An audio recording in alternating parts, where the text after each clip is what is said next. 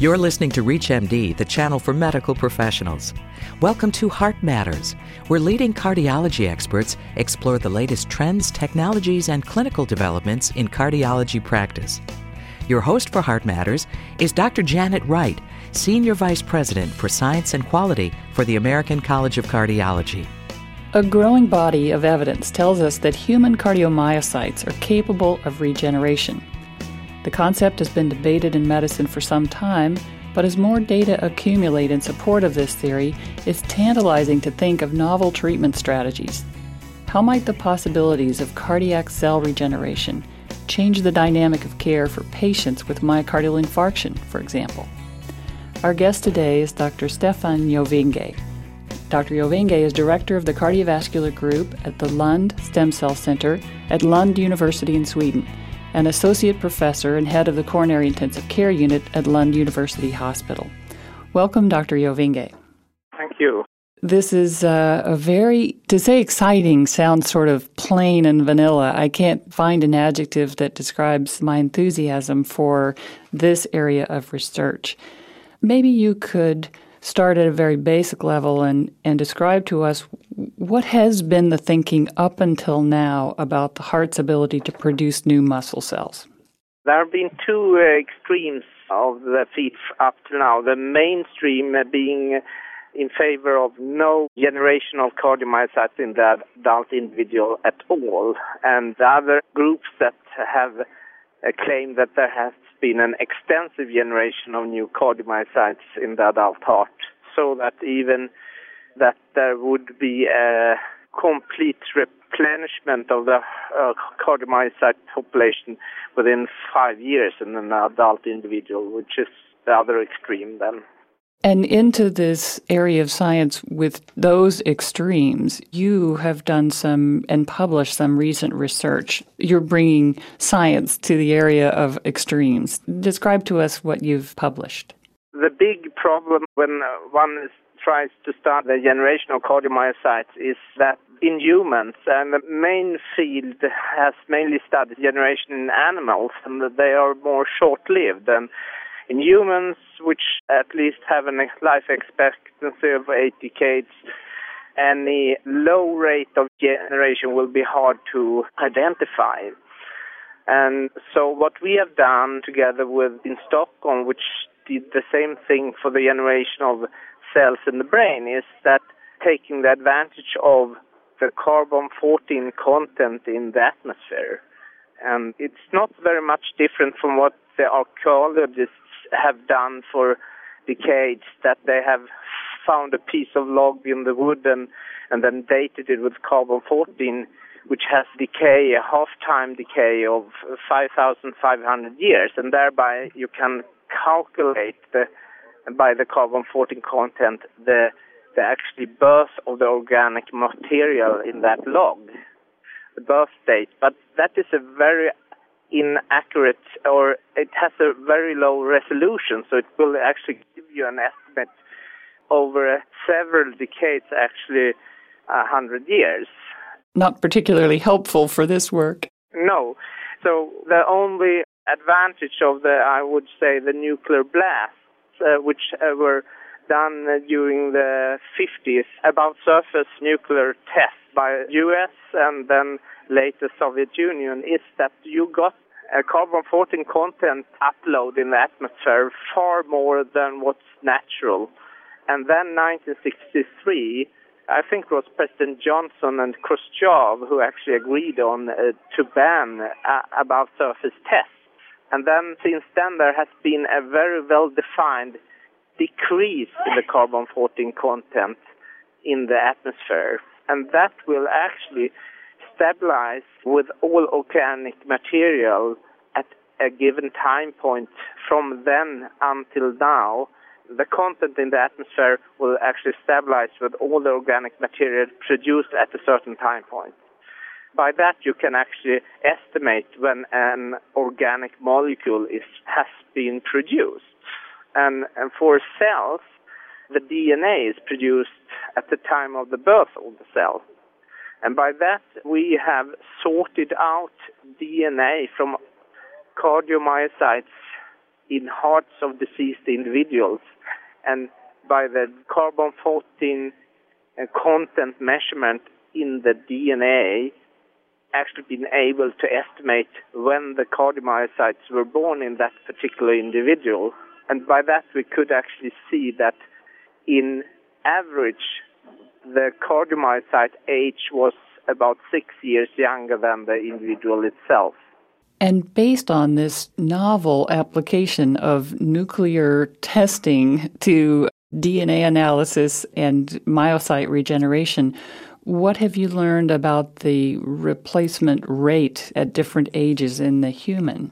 In younger individuals, the first decades of life, it seems like we have a new generation of cardiomyocytes which would annual rate of about 1% of the whole population.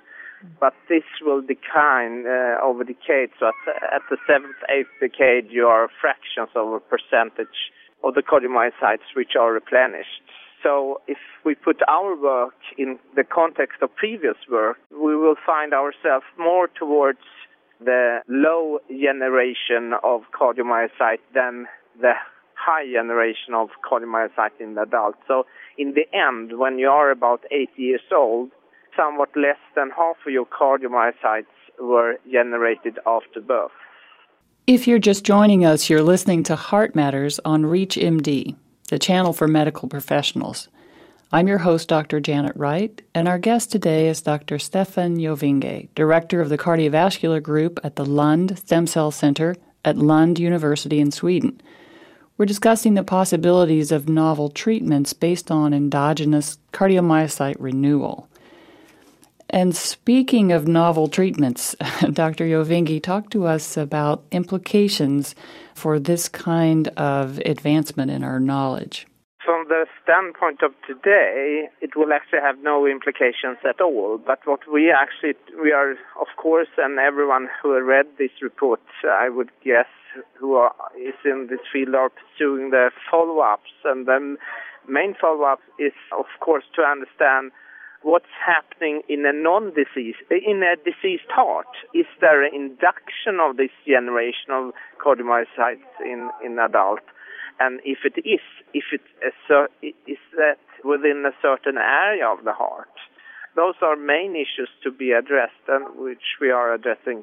That will then have implications for future therapies, of course, making it possible to find ways to induce this generation of cardiomyocytes. I mean, only from my clinical experience, it's of course that if you have a severe myocardial infarction, you will never have a complete regain of function after that myocardial infarction. But on the other hand, if you look on my very young patients, which they have extraordinary recovery when they recover from the myocardial infarction. That's the only non-scientific experience from if I would put the current data into my own experience.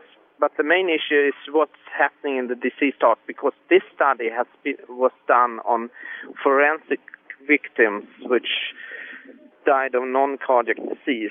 Right, so the next phase would be to take diseased hearts, either those from ischemic disease, prior infarction, or heart failure, for example, and begin to study the regeneration rate in that population with an eye toward developing some sorts of treatments that prod this regeneration process. That's right. So to spell it out loud, if you get a heart transplantation at our center, you will be asked to donate your explanted heart to us for these studies.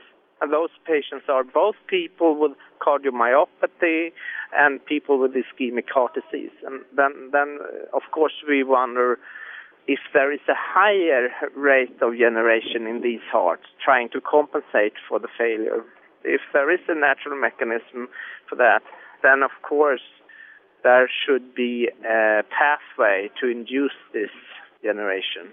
Many of these strategies could be a substitute or perhaps complementary to the research that's going on in cell transplantation. Yes. So at our center, we're actually doing both studies for both. Actually, that's how it all also started because one main finding in this study is, of course, that we have a generation in the heart in the adult. But another key finding, which is in this paper too, is that one main obstacle when you study heart is that, or cardiomyocytes, is that they only comprise about 20 or 30% of the total cell population in the heart. And that has been a main issue to the field. So I think that is actually one of the reasons why people have come up with so different results, that maybe some people study not cardiomyocytes, that they actually have been studying other cells in the heart. And in this paper, we actually have shown a way to sort out the nuclei from only cardiomyocytes. And that's what we also are doing to sort out cells in the very same manner that the hematologists are doing for bone marrow cells. So really your work is both propelled and at some point hindered by the technology, whether that's an imaging technology or biochemical tracer, ways to use the technology to help identify and then target the appropriate cell. Yes, that's the main objective, I would say. Perhaps you could, in our closing minutes, share with the audience what the particular obstacles are immediately in front of you. If you could solve X today, how would that advance your work? From the cell therapy point of view, we are, one obstacle is, of course, there are two routes to find the right cell. One route would be to find the right cell in the adult, and there the main issue is this generation, is this a result of a certain cell type of the heart, or is it just that all cardiomyocytes actually have the ability to generate new cardiomyocytes, but at a very low rate? That, if we could solve that, and if there is a certain cell type, to find that cell type would, of course, be a main obstacle which we would like to overcome. The other route is, of course, to sort out immature but competent cardiomyocytes from embryonic stem cell cultures, or IPS, which are induced embryonic cells which originate from adult cells. And we are working on both routes, actually. Excellent. Not to create a pun here, but those embryonic stem cells have tremendous potential to contribute to improvements in therapy. They have. When working on all these cells, the main obstacle is, of course, to have clean cell populations which only make your cardiomyocytes and have no tumorogenic potential at all. So at our center and at all the other who are trying this, it's not only an issue of sorting out right cells, it's also an issue of sorting away cells which could possibly be harmful. Let's go back to what you were just saying about getting that pure population of cells. Can you talk a little bit more about that? I think there is a lot of fields that have tried to find the cell therapy to replenish injured organs or failing organs. And the only field which has been successful is the field of hematology. And I think that one of the main reasons for that is that they have taken care to actually develop methods to isolate pure cell populations which are homogeneous, only one cell type, so that when they want to study and also work with a certain cell type or transplant, they can actually be very specific in what they are doing. And that is actually one of the main objectives for us. To actually, when you want to transplant a cardiomyocyte, you want to transplant the cardiomyocyte into an individual which is a cardiomyocyte and has no other potential at all, just to decrease the risk of getting a disadvantageous development of that cell.